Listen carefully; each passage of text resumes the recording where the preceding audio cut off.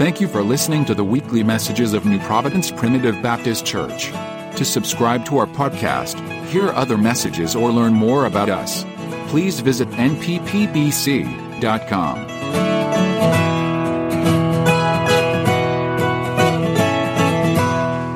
Well, welcome back. We're glad you're here tonight. Amen. How many are first time here?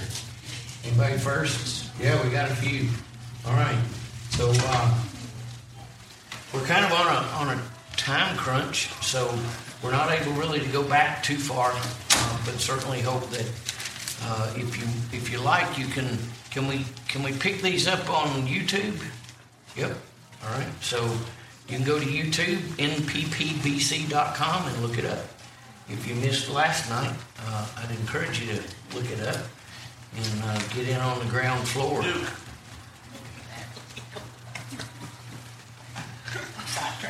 Yeah, he's on a mission. Don't interrupt that one.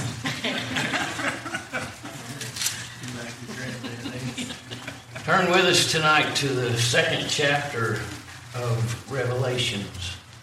Second chapter of Revelations. We made it through the first church last night. We had, I think, a good introduction to chapter 1. And that kind of lays the groundwork for the entire book. And so we're going to try to, as quickly as we can, tackle the other 6 churches tonight and maybe even take a peek into the future. So if you weren't with us last night, just a quick note. Verse number 19 of chapter number 1 gives us the outline of the book.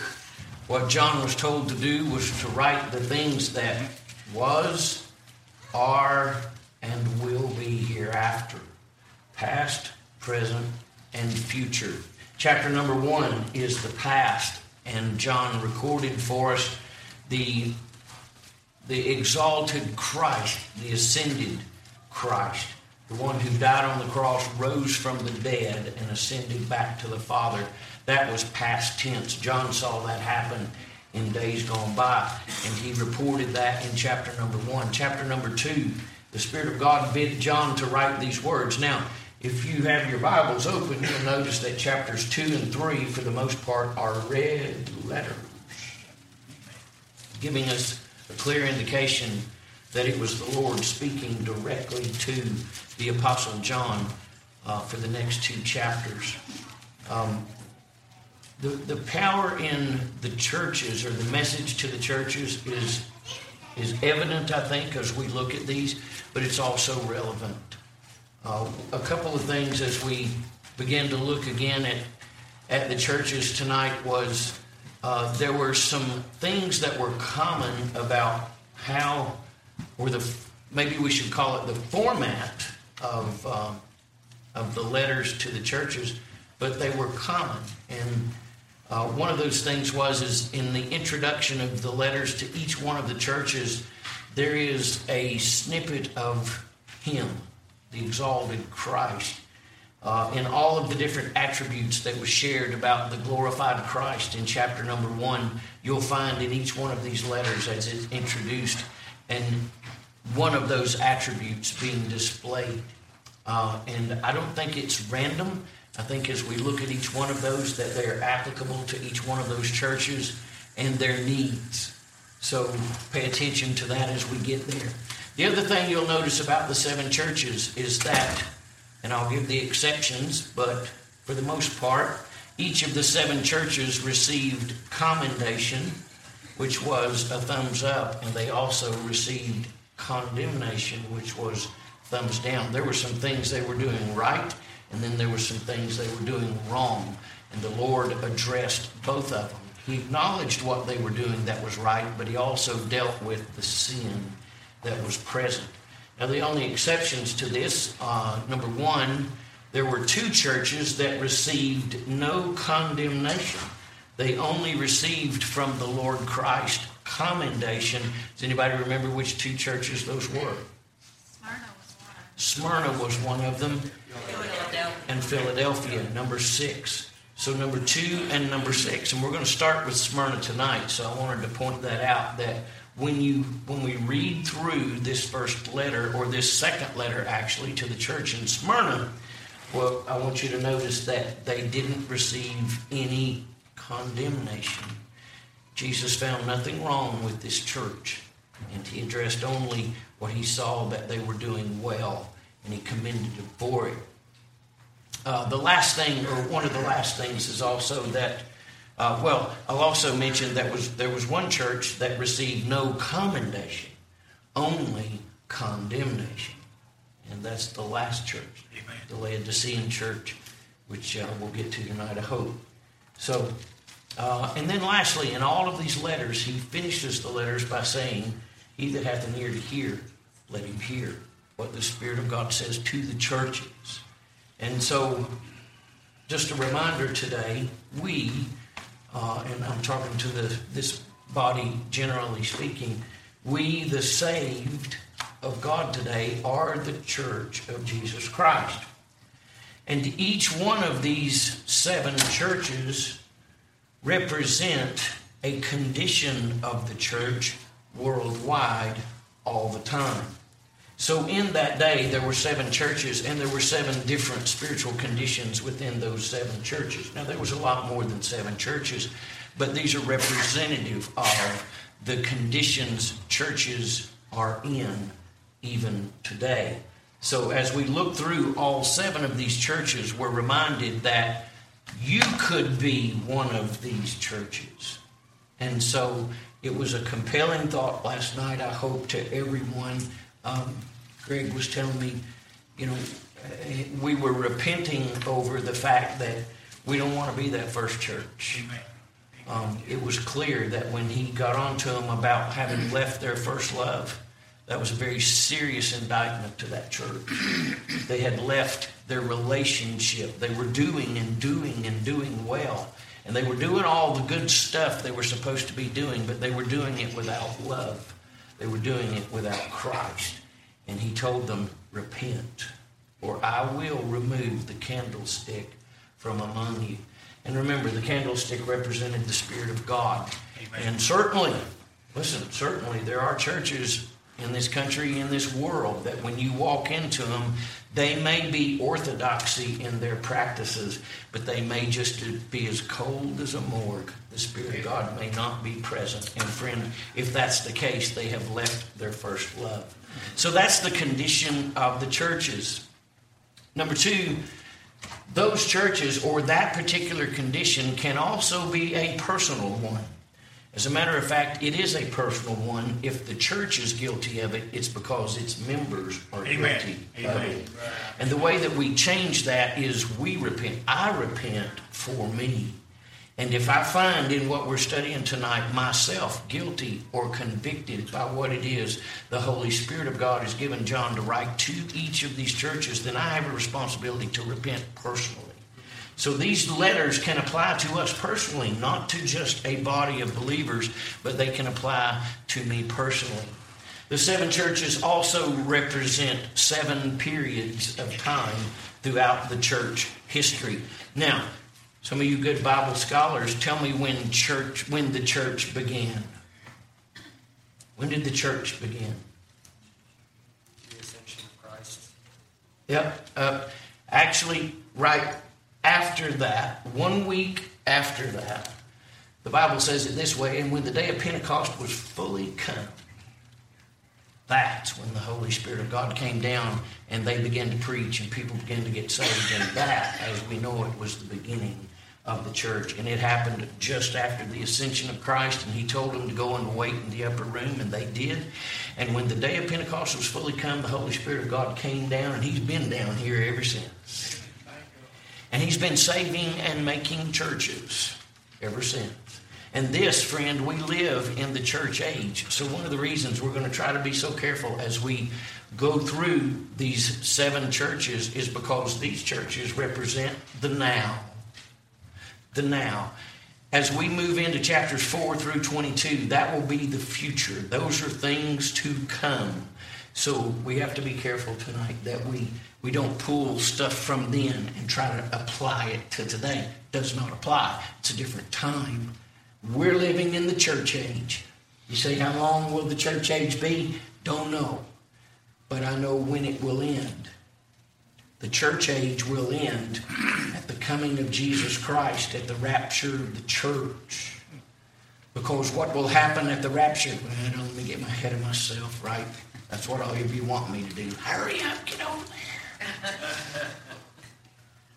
When the rapture of the church takes place, friend, the church is removed from this earth. And that ends the church age. Some of you will be surprised to know that people get saved during the tribulation. Amen. Well, that was the purpose of it. Wait, you didn't know God saves? It's what He has always done. Do they deserve it? Those that get saved during the tribulation will be saved because they believed in Jesus Christ and His shed blood for their sins. Plenty of scriptures that prove this. Isn't it just like God to save? His purpose in the tribulation is to save Israel. He made that clear in Romans 6, Romans 7, right? Paul said it like this. He said, why, if He could graft you wild olives in, just think what He'll do with His own.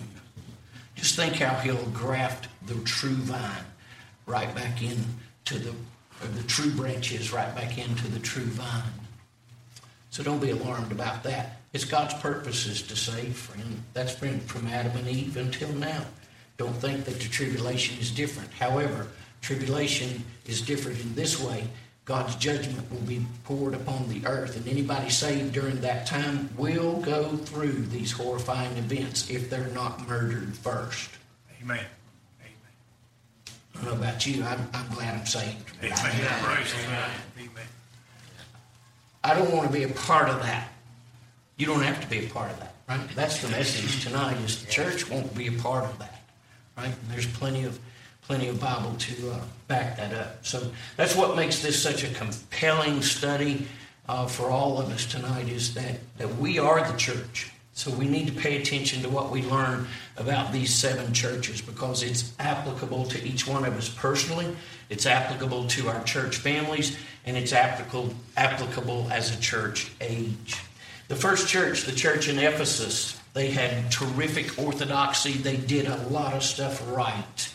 They were doing and doing and doing, but a great number of them left out God somewhere along the way, and all they were doing was going through the motions. They left their first love, and He challenged them, repent of this wickedness, or I will remove the lampstand from among you. And that's a very, very serious thing. Now, as far as church ages go, the church at Ephesus represents a time period that we call the Apostolic Church. It was from the day of Pentecost up through about 95 AD, which is about the time that John was receiving this revelation from him. So that was the Apostolic Church. That brings us tonight to church number 2. You'll find it in verse number 8. And unto the angel of the church in Smyrna. Now let me stop right there and correct myself. As I was introducing the first church last night and speaking about the angel, who is the angel of the church? In my little brain, which is very challenged, in my little brain, the Greek word presbyteros was stuck in my mind because I was thinking about chapter 4 and the elders, right? Those are the representatives, the ambassadors. I used the wrong, I called them, well, I don't even remember what I called them last night, but I used the wrong term. The Greek term for angel is angelos, which actually means messenger. And as I was saying that last night, I glanced over at Danny, and he was saying messenger. And I thought, why did I just listen to Danny? I was completely off course. Who's the messengers to the church? The pastors typically are the messengers to the church. They're the ones given the under-shepherd duties to bring the message of God to the flock of God. And that responsibility, I believe, is laid directly upon them. And that term, and you find it in each one of these letters, it is written unto the angel of the church. And in this particular situation, it was written unto the angel of the church of Smyrna. So to the pastor, this letter was written, these things saith the first and the last, which was dead and is alive. I know that works. and tribulation and poverty, but thou art rich. And I know the blasphemy of them which say they are Jews and are not, but are the synagogue of Satan. Fear none of those things which thou shalt suffer. Behold, the devil shall come, shall cast some of you into prison, that ye may be tried, and ye shall have tribulation 10 days. Be thou faithful unto death, and I will give thee a crown of life. He that hath an ear, let him hear what the Spirit saith unto the churches. He that overcometh shall not be hurt of the second death. Church number 2 is the persecuted church. Even more specifically, this is the martyred church. The church of Smyrna represents a great number of churches in those days that went through horrific persecution. Persecution to the extent that many of them lost their lives. Let me see if I can find my notes on church number 2, because when we read about church number 2, the place geographically is actually within Turkey. Asia Minor basically is Turkey. And it's just different places, some on the seacoast, some on the middle sections, and up and north and south. But it's basically around Turkey. And Izmir is what it's called today. The interesting thing about the 2 churches that received no condemnation, both of them still exist. All the others are gone. Right? You can go to where they were, but they as a city don't exist anymore. Smyrna still exists. Are there still Christians in Smyrna? I'm told there are, but they're in hiding. They're still persecuted in Smyrna. They're still persecuted. What we find in this particular point of time was that there was a massive amount of persecution that came upon the church because of the Roman Empire. The time period that this existed was from about 100 AD to 313 AD. And during that time period, you basically have the most wicked Roman rulers that ever walked the face of the earth. And these men, each one of them, their life's mission was to find every Christian and to kill them, torture them, burn them alive at the stake, throw them in coliseums, feed them to lions, make sport of them, make money on them. All of these things were done during the Smyrna church age, the martyred church. Now, I told you last night that there were 2 churches that received only commendation and no condemnation, and I also told you that there's one of them I'd like to be, and the other one I'd just soon not. I don't want to be the church at Smyrna. I'll just be honest with you. I don't know anybody that wants persecution or that would like to face martyrdom every time that they go and worship. But this church did. This church did. I like how he introduced himself to this church. What he said is these things saith the first and the last, which was dead and is alive. You know, that's a great thing to be sharing with people who are facing death because they love Christ. And you know what he told them? He said, hey, I was dead. Not anymore. And the last thing he told them was, he that hath an ear, let him hear. But he said, he that overcometh shall not be hurt of the second death. He told them twice, don't worry about death. That's not a big deal. Right? He said, I know you're suffering. That's what he told them. He said, I know you're suffering. Isn't it good that he knows our circumstances? He knows just exactly what we're going through, and he knows why. He knows our heart as we're going through it. He knows our opposition. He knows everything that's being done for us and to us. Jesus Christ knew exactly what the church of Smyrna was going through for his name's sake. And I'll tell you right now, he honored them. He honored them. He was saying to the church of Smyrna, I got you. I'm not telling you you're coming out of the persecution or that you'll be able to avoid the persecution if you love me. He said, but what I do want you to know is don't be afraid of the persecution. You realize that many of those that were martyred did so rejoicing. I know that's hard for us to grasp, isn't it? right? Because we've been free all of our lives. We've never had to fight for the opportunity to worship. We've never had to hide in fear for our own lives. These people did. Remember when they had beat James and Peter and John and said, don't you dare go preach Jesus. You know what they did? They went out of there shouting and praising God, and immediately they began to preach again. You say, how can that be? Let me be clear. When people are persecuted for Christ, they're not persecuted alone. That's right. Amen. The Holy Spirit of God, I believe, rises up within one who is suffering such persecution in a magnified and a glorified way. They marched into the Colosseums knowing that the lions would be turned loose very soon, and they did so rejoicing in their God. That shames me. Yeah. But I also believe this. If I ever face such persecution, that same Holy Spirit that stood with them will stand with me. The church of Smyrna was a persecuted church. He made a very interesting statement, and I had to get some help with trying to understand what this statement would mean. But he said, hang in there, because you've got 10 more days to go. What he meant was 10 more rulers. As this one began, it was Nero. And we remember with Nero, he was eccentric and a madman. He was the one that would impale them on a post and hang them up while alive, cover them with oil, and light them afire so that he would have light in the courtyard. Now that's what he did to Jewish human beings. He was a madman, but he was only one.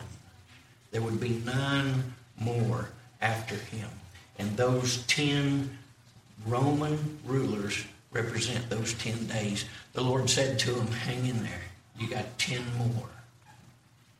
He said, but don't be afraid of death. I got that part.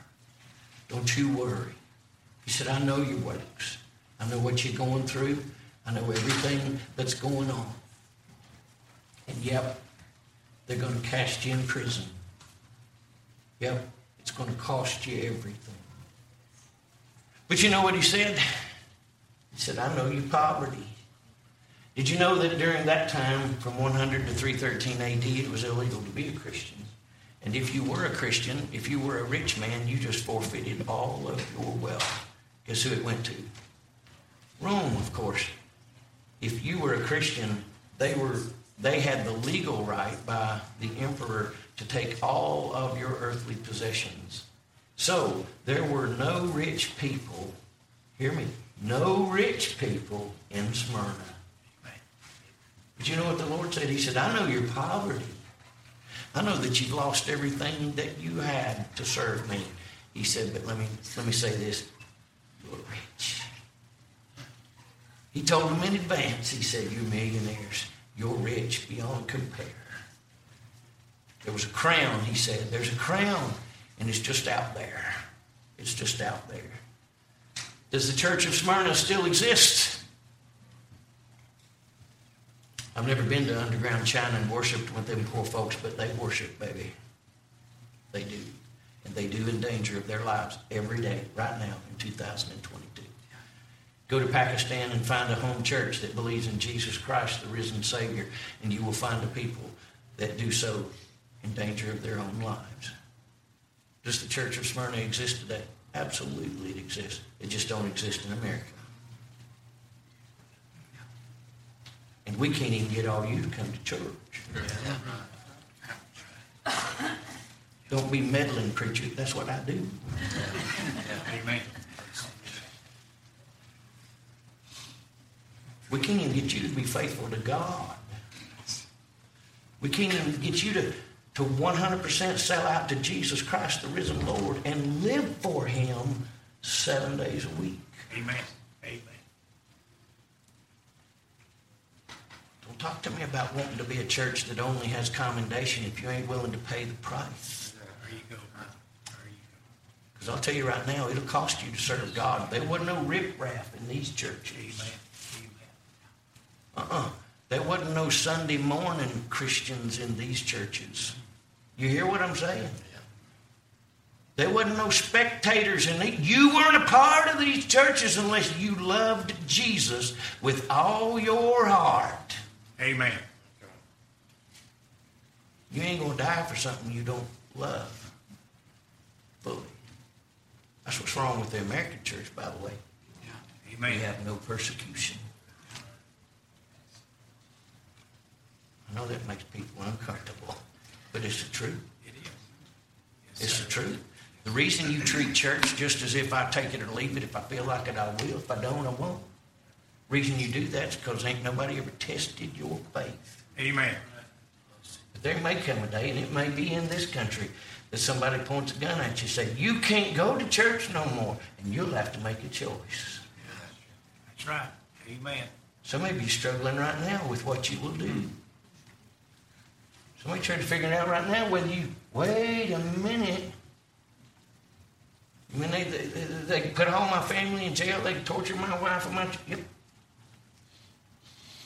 What you going to do then?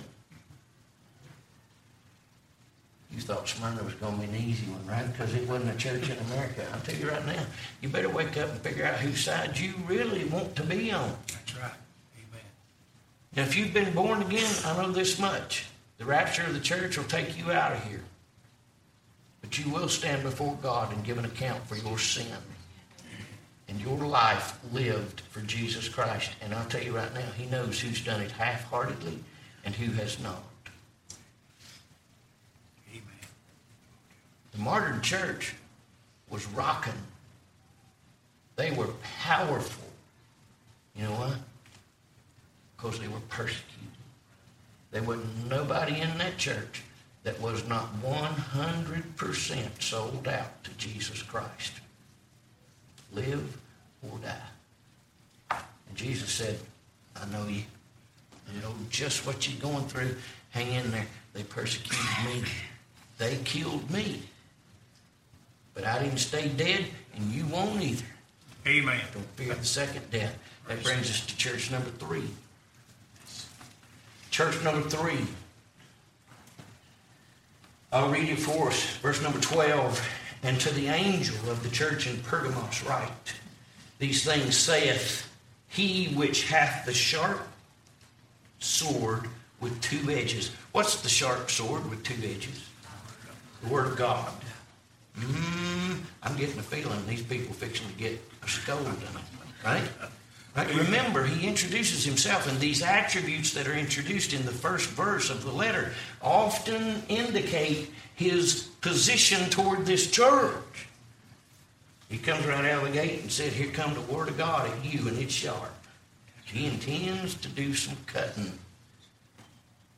I know thy works, verse number 13, and where thou dwellest, even where Satan's seat is, and thou holdest fast my name.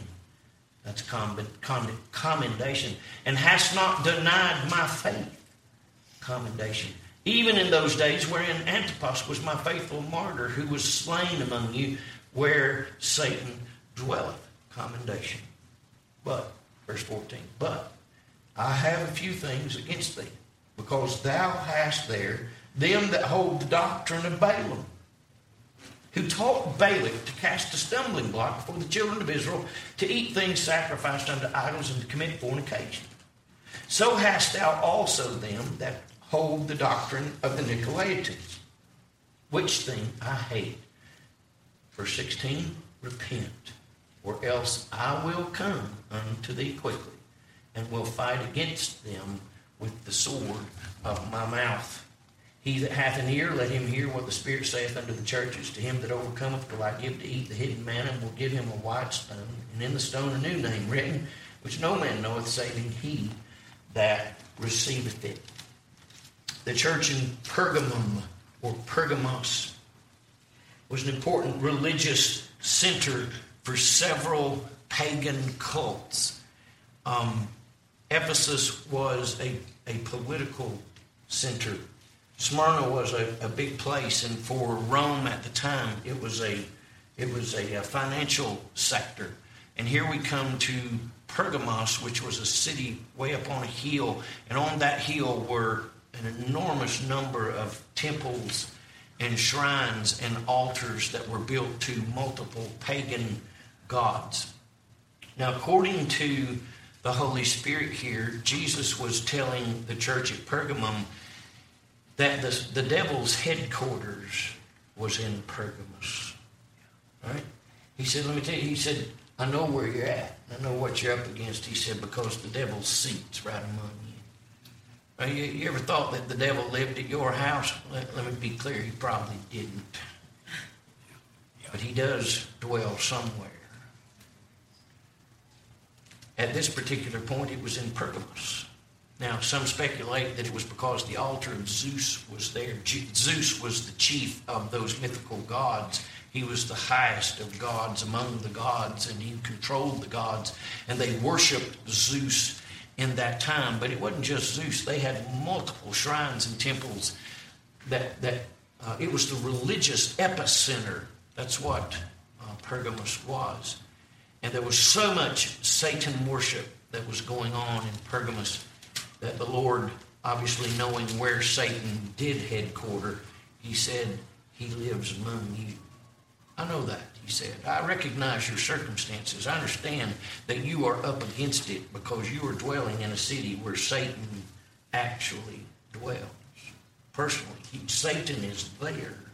I know where his throne is, and he said it's in Pergamos. And the Lord said to them, I know this. Right?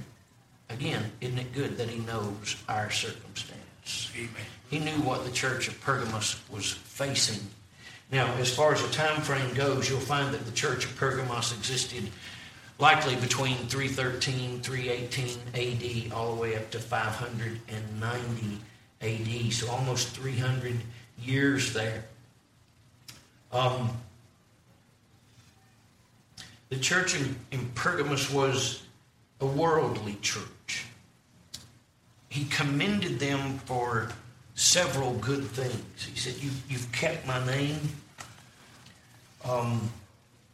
You hold us fast my name's what he said. You've not denied the faith. And he said, even when there was martyrdom among you, you stuck with it. You held fast to it. And to this he commended them. He said, however, he said, there is a problem among you.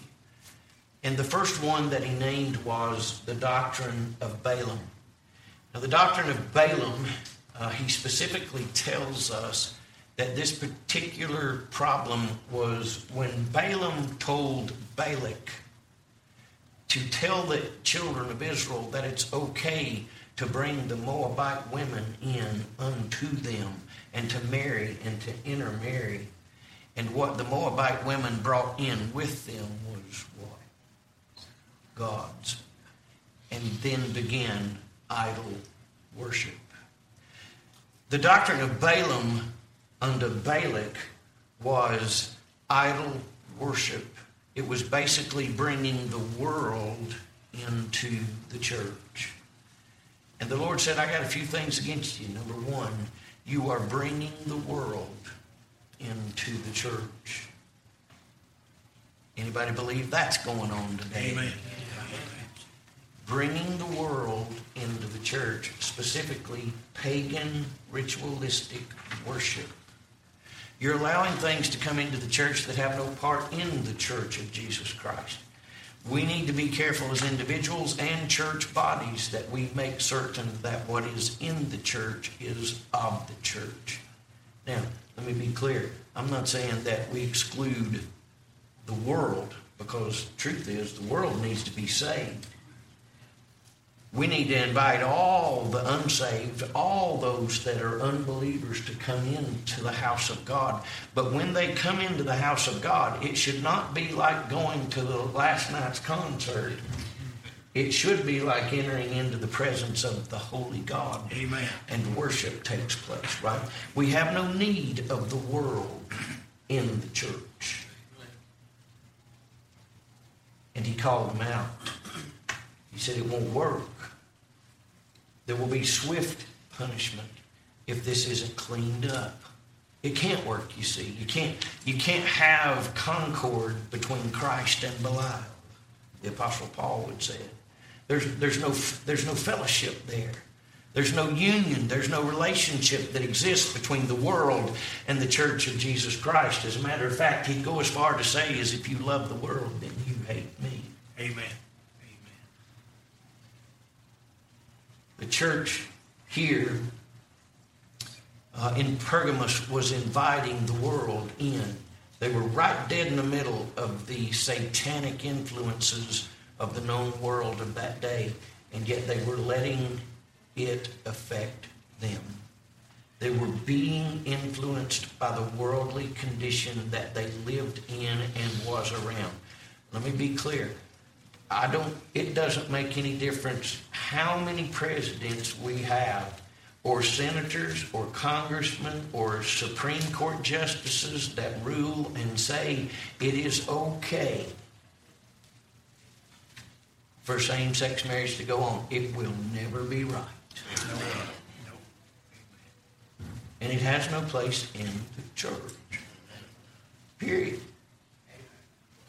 And I ain't picking on just that. There's 100 other sinful, ungodly, worldly observed rituals that have no place in the church of Jesus Christ. Amen.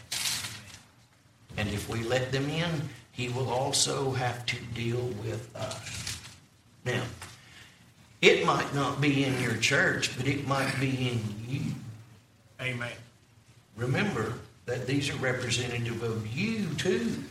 You personally may be letting the cultural influences of our day come into your house. You may be letting the cultural influences of the world today affect your own thoughts toward God. And if it is, the warning is the same. You better repent and get clean of these things, for the world has no place in the church. He also said that he hated the Nicolaitans. I'm not positive what the Nicolaitans were. However, it had something to do with being separate from what some said was clergy influence, where ritualistic customs and practices began to be observed as opposed to relationship-oriented worship with Jesus Christ, right? So they were simply losing their control, like the church at Ephesus, who was doing good. This church was kind of losing their bearings as pertained to the world and Christ, and the world was slipping in on them, and they started following rituals within their own services. And pretty soon, if you're not careful in that particular deal, you'll end up without the Spirit again. He that hath an ear, let him hear. To him that overcometh will I give to eat of the hidden manna. You know, in this particular thing, God's saying all you got to do is repent. All you got to do is clean up this mess. Get the world out of the church, right? Turn from that wickedness. And there's hidden manna, right? There's a white stone with your name on it. All of those things that will come to us when we receive the reward and enter into heaven. But to get there, you're going to have to do what needs to be done in your own heart. That brings us to church number 4. Church number 4. John's 4th letter is for the church at Thyatira. The letter begins on a positive note with Christ commending the church for its love, faith, service, and perseverance. But John's tone quickly turns. He condemns the Thyatiran church for having tolerated the sin of a wicked woman in its midst. She was seducing other believers into immorality and encouraging pagan practices. Because the woman had not repented, she faced the judgment of the Lord, and if the church continued to tolerate her, it would share in her judgment. The letter to Thyatira is a powerful reminder that God demands purity in his church. The church in Thyatira, the note I've got on that one, church number 4, is that it existed from 590 to 1517. All right, if you do the math there, that's almost 1,000 years that the church of Thyatira is thought to have held the church age. 1,000 years. Does anybody know what occurred between 590 and 1517? We refer to it as the Dark Ages. Roman Catholicism took its root. That's where it began, right? And that's why it was so dark. A lot to be said here.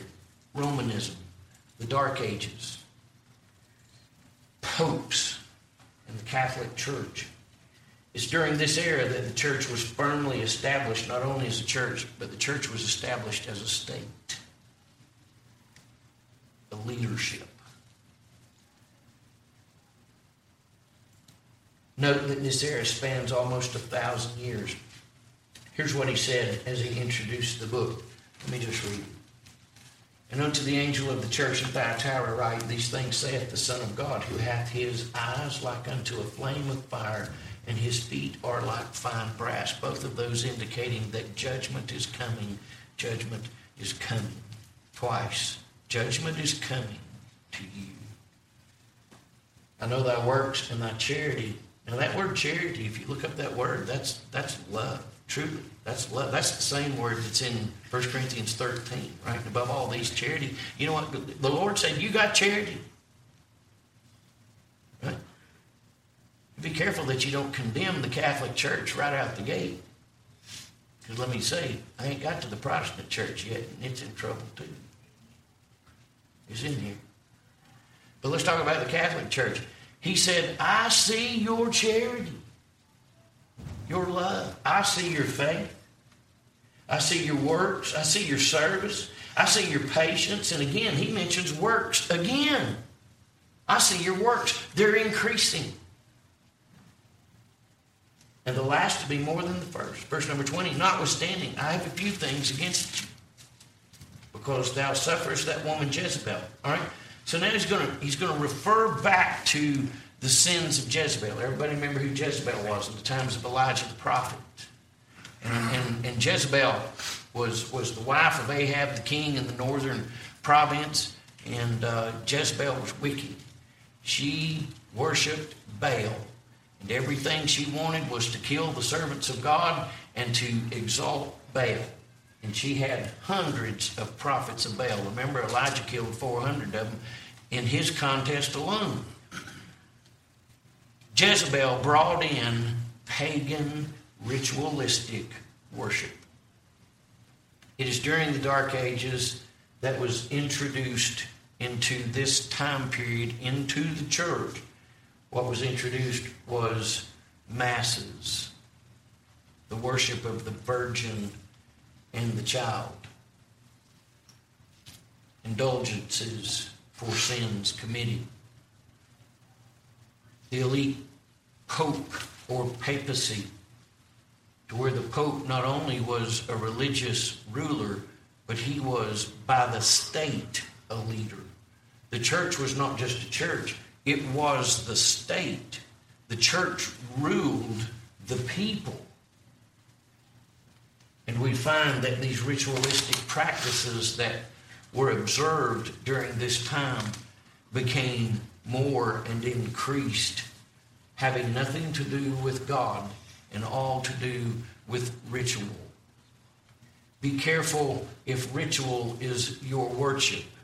If all it is repetition, and I'll just leave it at that. If all it is repetition, you better search and find out where the worship is. Because what he said to them was, I have a few things against thee, because thou hast there them that hold the... wrong one. Notwithstanding, I have a few things against thee, because thou sufferest that woman Jezebel, which calleth herself a prophetess, to teach, and to seduce my servants, to commit fornication, and to eat things offered unto idols. And I gave her space to repent of her fornication, and she repented not. Behold, I will cast her into a bed, and them that commit adultery with her into great tribulation, except they repent of their deeds.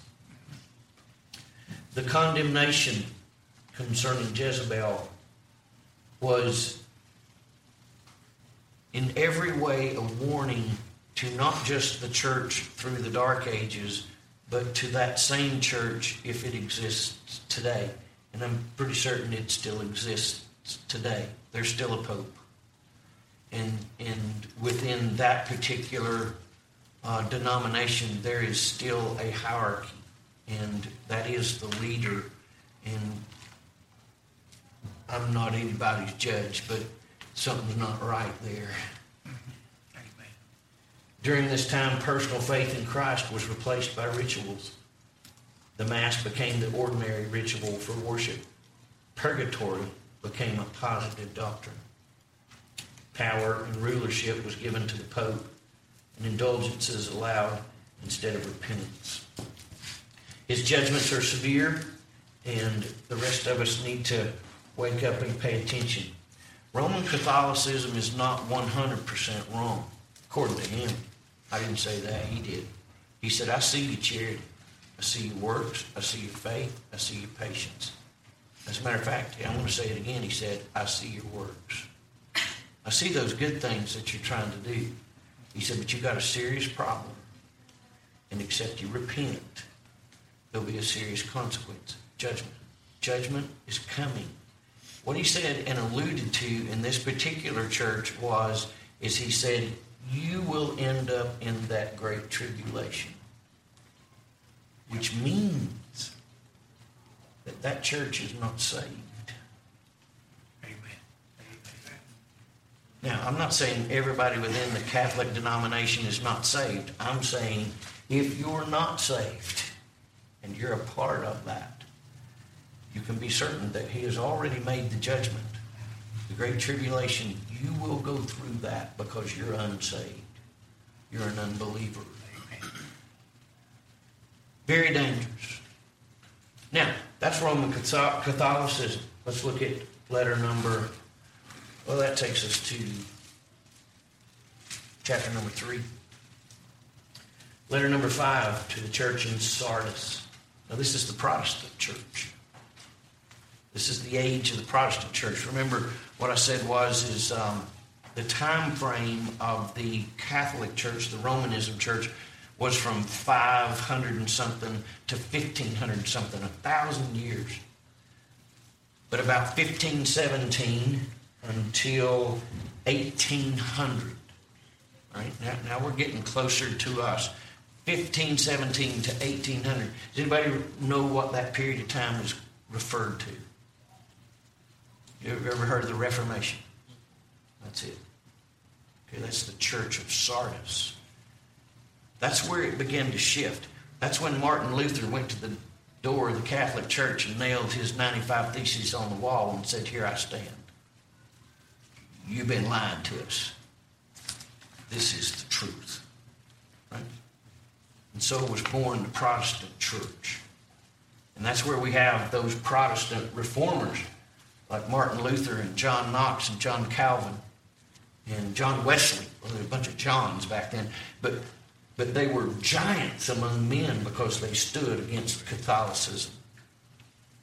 And from it was born the Baptist, the Presbyterian, the Lutheran, the Methodist, and others, right, were formed from that Reformation. And it was a time when they were taking back the Word of God. And they were saying, no more of this purgatory and these indulgences and this papal leadership. No, and they were taking back the Word of God. And it was a reformation. It was a reforming of the mindset of people that wanted to believe and would believe in Christ. And so it was a time of enlightenment. But the Protestant church was not perfect. And let me be clear, the Protestant church is still not perfect. Church number 5, the Protestant church. He says this, he that hath the 7 spirits of God and the 7 stars. The Holy Spirit was present in the Protestant churches, but what he was referring to was himself. He said, I am the Holy Spirit. When he introduced himself to the Sardis church, And unto the angel of the church in Sardis write, these things saith he that hath the 7 spirits of God and the 7 stars. The Spirit of God is what is introduced to this church. And I believe that there was such a movement of the Spirit of God during this time of Reformation that that's the reason he introduces himself in like manner. But listen to what he says to them. I know thy works, that thou hast a name, that thou livest and art dead.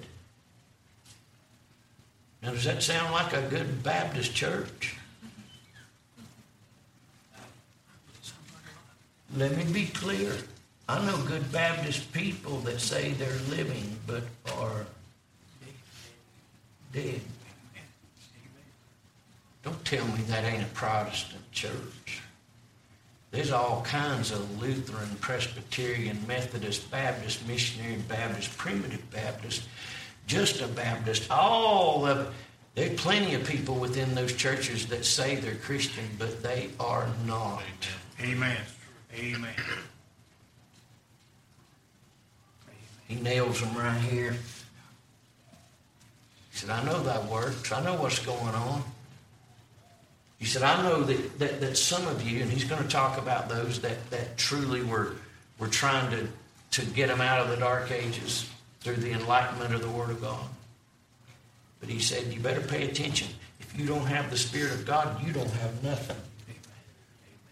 You can't worship me without the Spirit of God. You say you're alive, but without the Spirit of God, you're not alive. You're dead. I know your works. But he said in verse 2, be watchful, strengthen the things which remain that are ready to die. For I have not found thy works perfect. I have not found thy works perfect.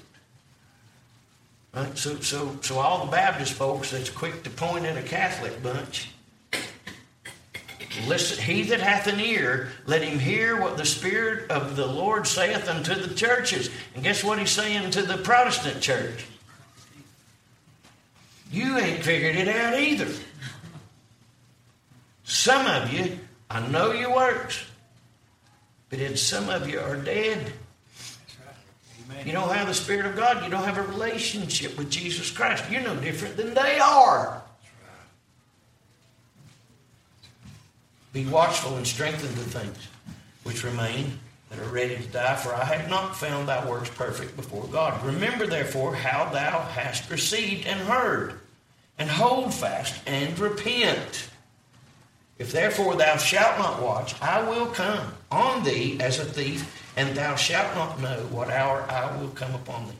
Thou hast a few names, even in Sardis, which have not defiled their garments, and they shall walk with me in white, for they are worthy. I believe he's talking about those reformers. Thank you. I believe he's talking about the Martin Luthers and the John Calvins and the John Wesleys and all those just like him that heard that message, believed in Jesus Christ, and sold out to it. I believe that's who he's talking about. He said, I know who they are. I know who they are. He said, but the rest of them, they just went from one bad to a different one because they're still lost. They say they're alive now, but they're not. They're dead because they don't have my Spirit. The church in Sardis was the Protestant church. It was the time of the Reformation. But you can attach yourself to any good church, but that don't make you saved. You can be going through the motions just like the Catholics do. Right? If I can say it that way. Just like they go through the motions. You can be going through your own motions and call them emotions. But God knows the difference. God knows who's really his and who is not. He that overcometh, the same shall be clothed in white raiment, and I will not blot out his name out of the book of life, but I will confess his name before my Father and before his angels. He that hath an ear, let him hear what the Spirit saith unto the churches. That's the Protestant church. Now, he had some issues with what was going on in the Protestant church. And I got to believe today he's got some issues with what's going on in the Protestant church today. Anybody know what's going on in the Presbyterian church? With their women lesbian pastors? Yep. Right? It split them. That's it.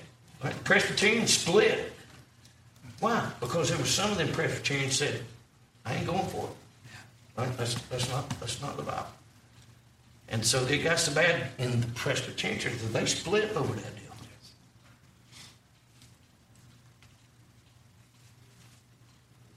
You reckon this letter is still applicable? Amen. Say it is. Say it is. Just like the other churches, they let the world come in. And now these Protestant churches, some of them getting worse today. Yep. Not better. And they're Protestant churches. They're not Catholic churches. That's right. Amen. They're good Presbyterian people that we know and love. And they're all tore up because their own denomination fell out from under them and went with the world. See, this is applicable today. The Church of Sardis is still around, just like all the other 7 churches are still around. And to be clear, one of them is you. That's right. You are one of these churches. You are one of these churches. If you're born again, you are one of these churches. Yep. Which one are you? That brings us to church number 6. I love this church here. We already said that the Philadelphian church was a church with only commendation.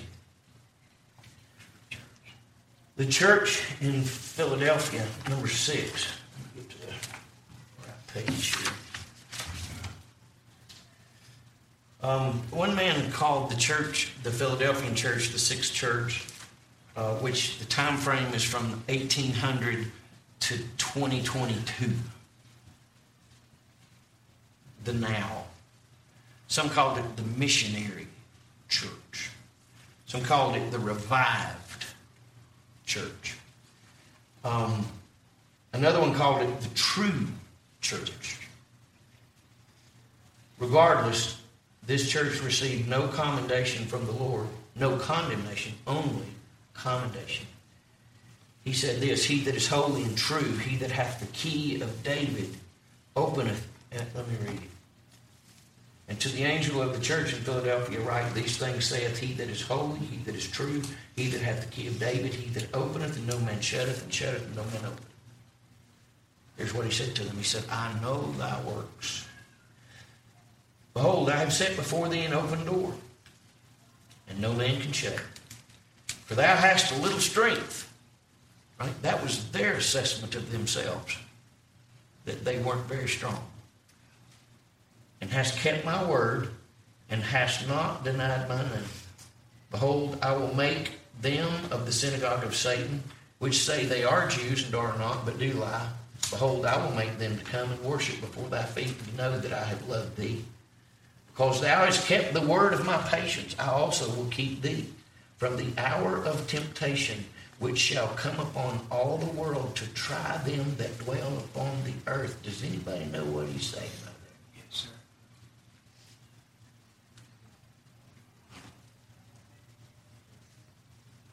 He is saying to the true church, you will not go through the tribulation. That's right. Read it. Because thou hast kept the word of my patience, I also will keep thee from the hour of temptation, the time of temptation, the time of Jacob's trouble, the time of the tribulation. I'll keep you from that. Now, this is only one spot that I'm going to share with you that proves we're not going through the tribulation, but this is one of them, right? Right here it is in red letters. He said, if you're my church, he said, if you're the ones that are the word of my patience, he said, I'm going to keep you from the tribulation that shall come upon all the world. That's right. That's what he's going to do. But he said, you're not going to be a part of it. Verse 11, behold, I come quickly. Hold that fast which thou hast, that no man take thy crown. Now, he's not saying that you can lose your salvation, but he's saying you can lose your reward. Amen.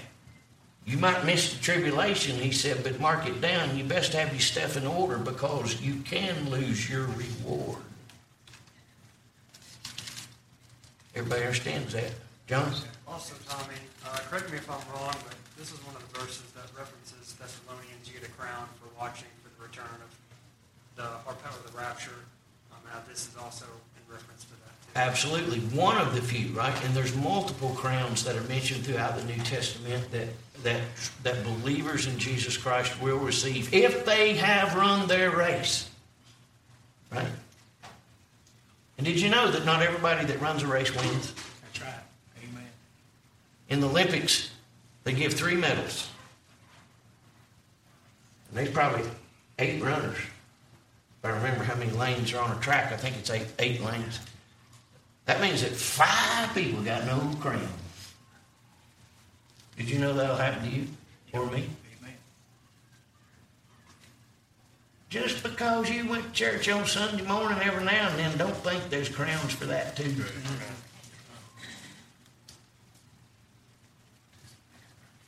No, to get a crown, you got to win. Amen. So I got to ask you, how hard are you running? You been training lately? Been doing any spiritual push-ups? How you doing? Can you see the finish line? Is there 30 people ahead of you?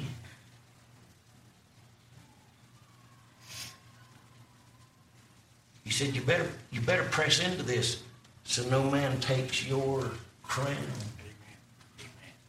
Because not everybody gets one, Greg. And I'll tell you right now, you will be sorry if you got no reward. Because when you get to heaven, there ain't but one thing you could have even given him anyway. That's right. And that was your crown. There's not but one thing you could have done to honor him other than fall on your face and worship him with upraised hands and exalted voice for the rest of your living days. And that was your crown. And think if you spent all your 40, 50, 70, 80 years on this earth and you get to heaven and didn't win even one. That's going to happen. Listen to me. That's going to happen. Yes, it is. Amen. Nothing to show for your entire life.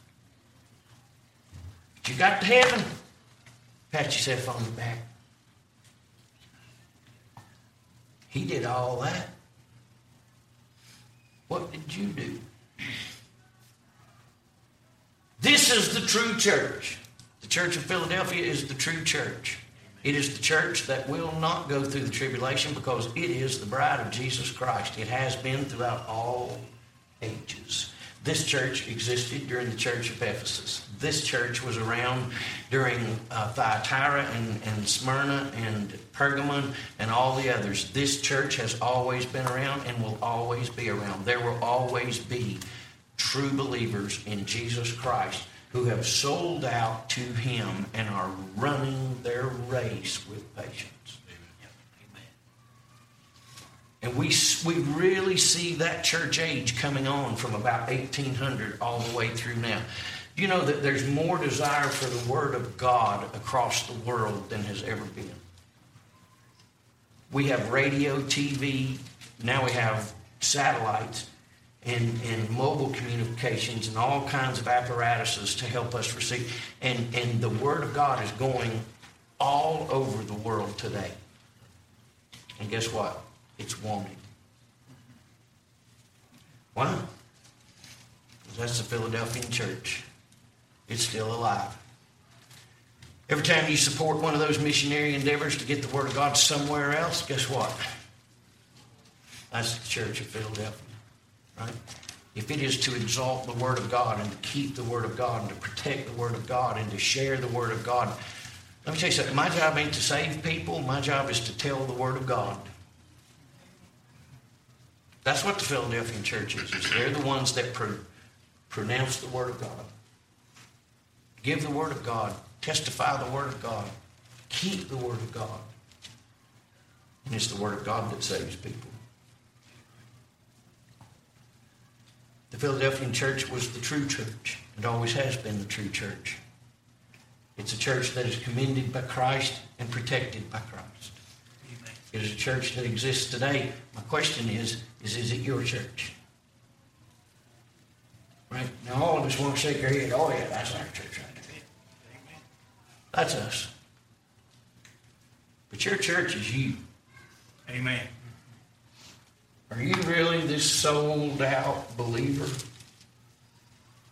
Behold, I come quickly, hold fast that which thou hast, that no man take thy crown. Him that overcometh will I make a pillar in the temple of my God, and he shall go no more out, right? When the rapture occurs, brother, we're going no more out. That's right. Praise the Lord. And I will write upon him the name of my God, and the name of the city of my God, which is New Jerusalem, which cometh down out of heaven from my God. And I will write upon him my new name. He that hath an ear, let him hear what the Spirit saith unto the churches. Are you this church?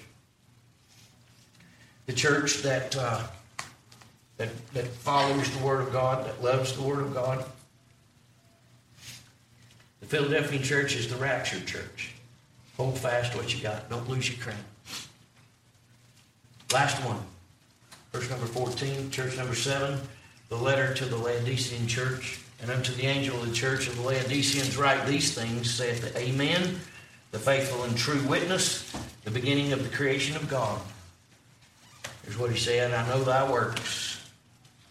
Again, he knows thy works. Now, every other letter that was written, when he says, I know thy works, he was referring to their good works. In this letter, he's not referring to their good works. He's referring to the bad works. He said, I know thy works, that thou art neither cold nor hot. I would that thou wast cold or hot. So then, because thou art lukewarm and neither cold nor hot, I will spew thee out of my mouth.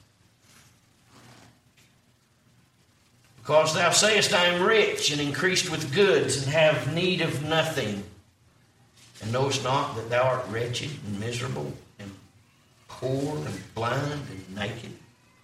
I counsel thee to try me gold tried in the fire, that thou mayest be rich, and white raiment. What's he offering them here? Listen. What's he offering? He wants them to be saved. Isn't that what he's always wanted? It's not his will that any should perish, but that all should come to repentance. What's he want? He wants them to be saved. He said, I counsel you. You're lost now. You say you're rich. Remember the Smyrna church that said we're poor? But he said, you're rich. These said, we're rich.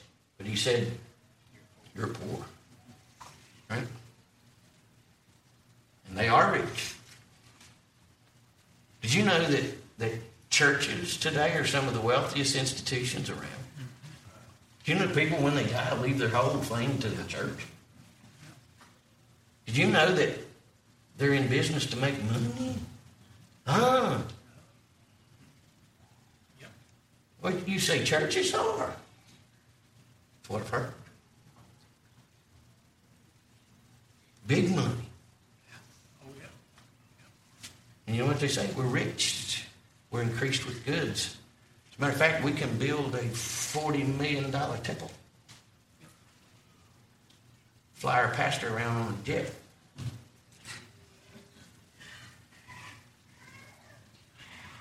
They say, we're rich.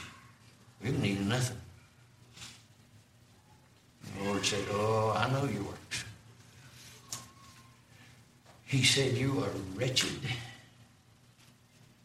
You are miserable. You are poor. You are blind. You are naked. You have nothing. Spiritual. You have nothing. That's right. You may have a full church. You may have a multi-million-dollar church. You may broadcast your church's stuff all over the world. But he said, I counsel you to buy of me gold tried in the fire. I'm going to give you another chance. Because what's going to happen to you doesn't happen to the true church. this church will go through the tribulation. This church is the apostate church. This is the church of unbelievers. Amen. They got Baptists over the door. They got Methodists over the door. They got who knows what over some of the doors. Amen. They ain't churches. They're called something else. But he said, you ain't a church. You're not the true church. And he said the apostate church, which also exists from 1800 until now, right? They both exist still today. There's two churches in the end. One is going up, the other is not. One is going through the rapture, the other will go through the tribulation. And so he tells them, he said, I counsel you to buy of me gold tried in the fire. He gives them an opportunity that thou mayest be rich, and white raiment that thou mayest be clothed, that the shame of thy nakedness do not appear, and anoint thine eyes with eye salve that thou mayest see. As many as I love, I rebuke and chasten. Be zealous, therefore, and repent. All right? Now, I just told you that the Laodicean church, right, this is what's going to happen. At any minute now, the trumpet could sound. The voice of the archangel shout. And according to 1 Corinthians 15, in the moment, in the twinkling of an eye, every believer in Jesus Christ, gone. That's how it's going to happen. Gone. Gone. That quick, gone. The Philadelphian church is leaving. The Laodicean church is staying. Now guess what? There are Laodicean people probably sitting among us right now. Amen. They're hearing right now what could happen. And in 2 seconds, it may happen. And they may be sitting in this auditorium alone. Amen. You know what I'd say if I was them? He was right. Mm-hmm. Eyes about that big. It was true. Oh, God, save me. That's what I'd say. You mean you could get saved? It ain't none of my business. I'm gone. I don't care what you do. I'll be watching from up there. Actually, I don't know if I'm watching or not. I'll probably just be watching him. But you're going to have a problem. Now, I see right here, he's giving you a chance.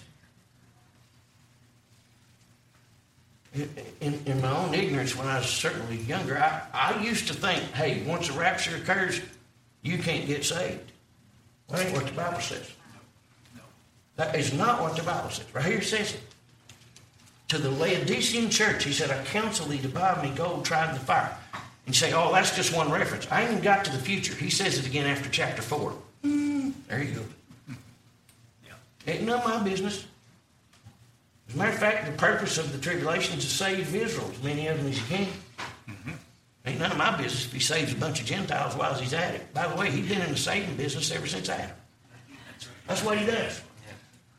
Why in the world we think tribulation is any different? The only thing different about tribulation is you're going to die for it. You're going to get your head cut off.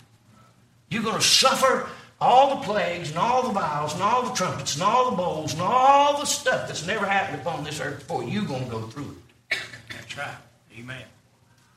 But you can be saved if you don't believe the lie of the beast and the false prophet, who, according to the Word of God, said that many would believe the lie and be damned. Amen. Oh, I wouldn't believe it, preacher. You don't know that. They look you in the eye and say, we're going to skin your baby's flesh off their hide if you don't take the mark. They're going to starve to death. You might step right up and say, give me the mark. I can't watch my baby starve. You don't know what you'll do. You also don't know that you'd bow a knee to Christ and call upon him as Lord. So I tell you right now, you get saved during the tribulation, the Bible says, he that overcometh. Amen. What we'll learn in the future as we begin to read chapters 4 through 22, what you're going to find there is that over and over we see the blood of the martyrs, those that were beheaded for the name of Jesus Christ. I'd encourage you to get saved today, right now. Praise the Lord. Wait no more days, no more time. Be born again. Call on Christ as your personal Savior. Trust in Him as your Lord. Surrender your life to the Lordship of Jesus Christ and be forever changed. And here's what you don't have to worry about. When the rapture occurs, you'll be gone. You'll go with the true church. But you must be born again. You must be born again. I don't care what I don't care if you're Catholic or Presbyterian or Baptist. Doesn't make any difference. You die without Christ and you're going to hell. Amen. And if you're living in the period of time when the rapture occurs, you're also going through the tribulation. And that's a scary, scary thing indeed. All right. We got 8 whole minutes. Anybody have questions?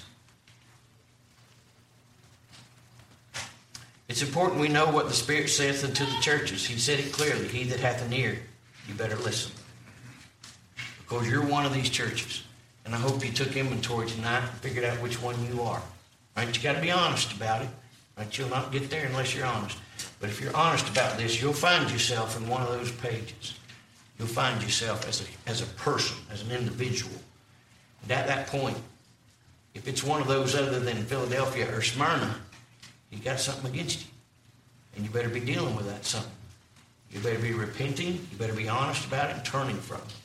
Because all those churches, he gave them an opportunity to repent. Even Laodicea, he gave them an opportunity to repent. It's not his will that you perish. But be careful that you know. You die without Christ. It's hell. There's no other place. God's done everything He can do to make a way for you to be saved. But you've got to receive it. You've got to accept it. Which of these churches are you? You may be the lost person here tonight. You may be that seventh church. Right? You're not ready to go. You know you're not. You need to get ready. You need to get ready. All right. Somebody with a question, word, comment? Anybody at all? You know what he says in verse 19? As many as I love, I rebuke and chasten. Yep. Be zealous, therefore, and repent. All right. We're going to close with these last 3 verses then. Behold, I stand at the door and knock. Now, here's what I personally believe. I believe at verse number 19, you can draw a line under 19.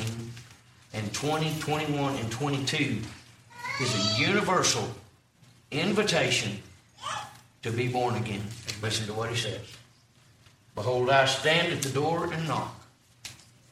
If any man, that's why I believe it's a universal invitation to be saved. Right? I believe verse 19 ends Laodicean church, and I believe the next 3 verses are Jesus Christ one more time, saying to you, I want you to be saved. That's right. Amen. Behold, I stand, let me make it personal, at your door and knock.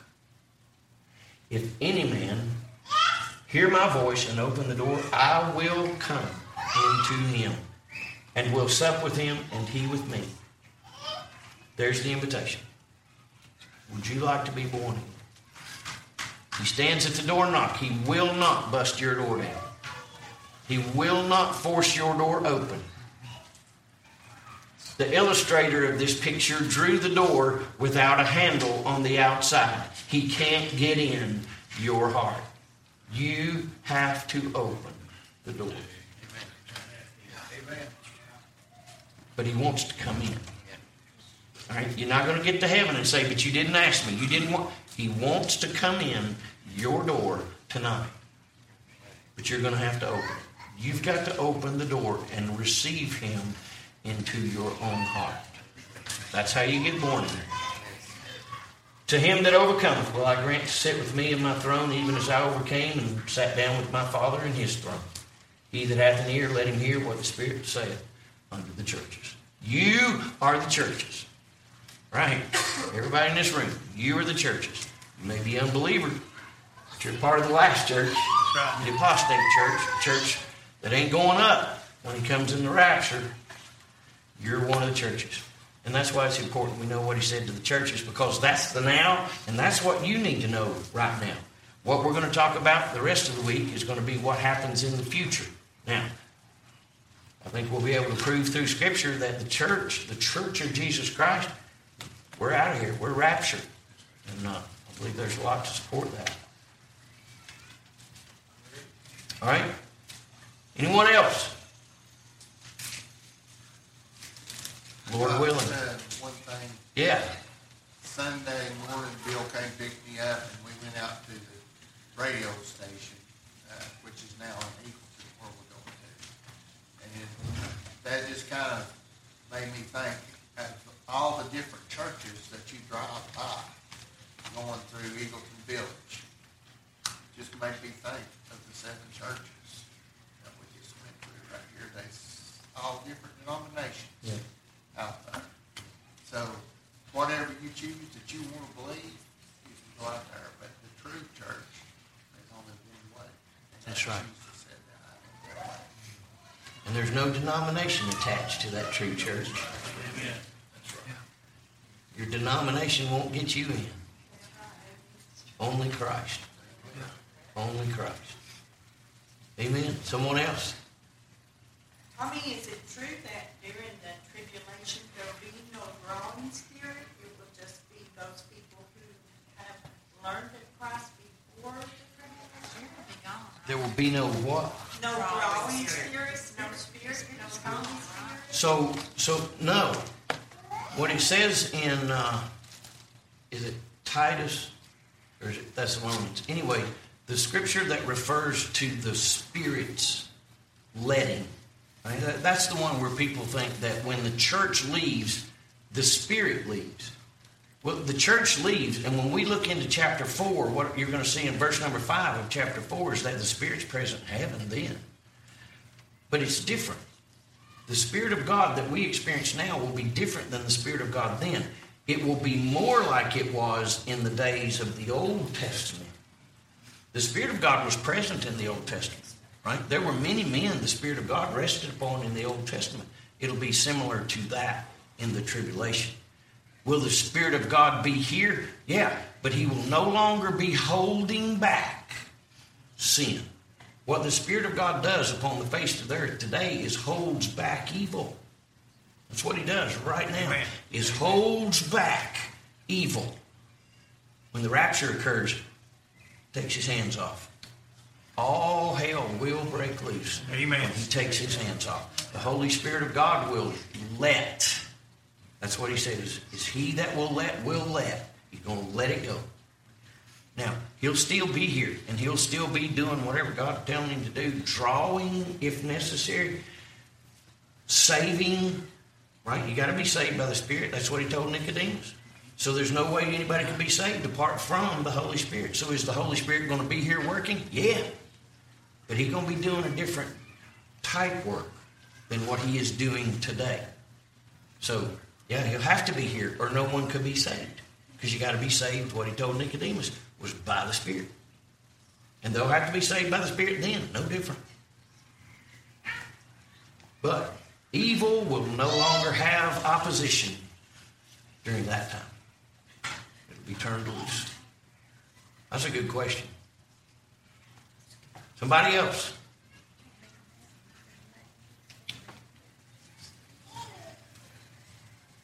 Nope. All right, 8:30 on the dot. Thank you for coming. We're going to dismiss in prayer. I know some of you can't be back tomorrow. We'll miss you and hope you can come back on Thursday night. We got a lot to cover. We only made it through 3 chapters so far. So we'll try to put it in a higher gear as we go into the future. and you say, well, we should just slow down. You know what? I think we can be in a high gear going into the future, because guess what? It's out there. And we're going to be up there. And so we don't really know for sure, other than what he wrote, what's going to happen. And so what we're going to do is just focus on what he wrote, and we're going to look at the chronological events and how he gave them. Remember, it's very orderly. It's all structured. It's in groups of 7s. And we're going to be introduced to all the individuals, the personages that will be introduced during the Great Tribulation. You got the 144,000, you got the 2 witnesses, you got the beast, the false prophet, and the Antichrist. You got, anyway, that's most of them. So we're going to be introduced to all those, and we're just going to look through chronologically. The first thing we're going to do, and what we're going to attack tomorrow, which is what you get in chapters 4 and 5, is we get a picture of where the church is, right? And so we get a picture of exactly where the church is during the tribulation, and that's wonderful to see. All right, would you bow with us as we pray? Lord, thank you for your grace, for love, for your constant invitation to be saved. We don't know much, but we know this, that you loved us enough to die for us, and so we thank you for it. Help us, we pray, each one of us, to be honest about this truth, to recognize which church we are. And Lord, if you've got things against us, help us to be honest enough to repent and to turn. We want to be the true church. We want to be that church that needed no condemnation. We love you as we ask it, believing as we pray. We pray it in Jesus' name. Amen. Amen. Amen.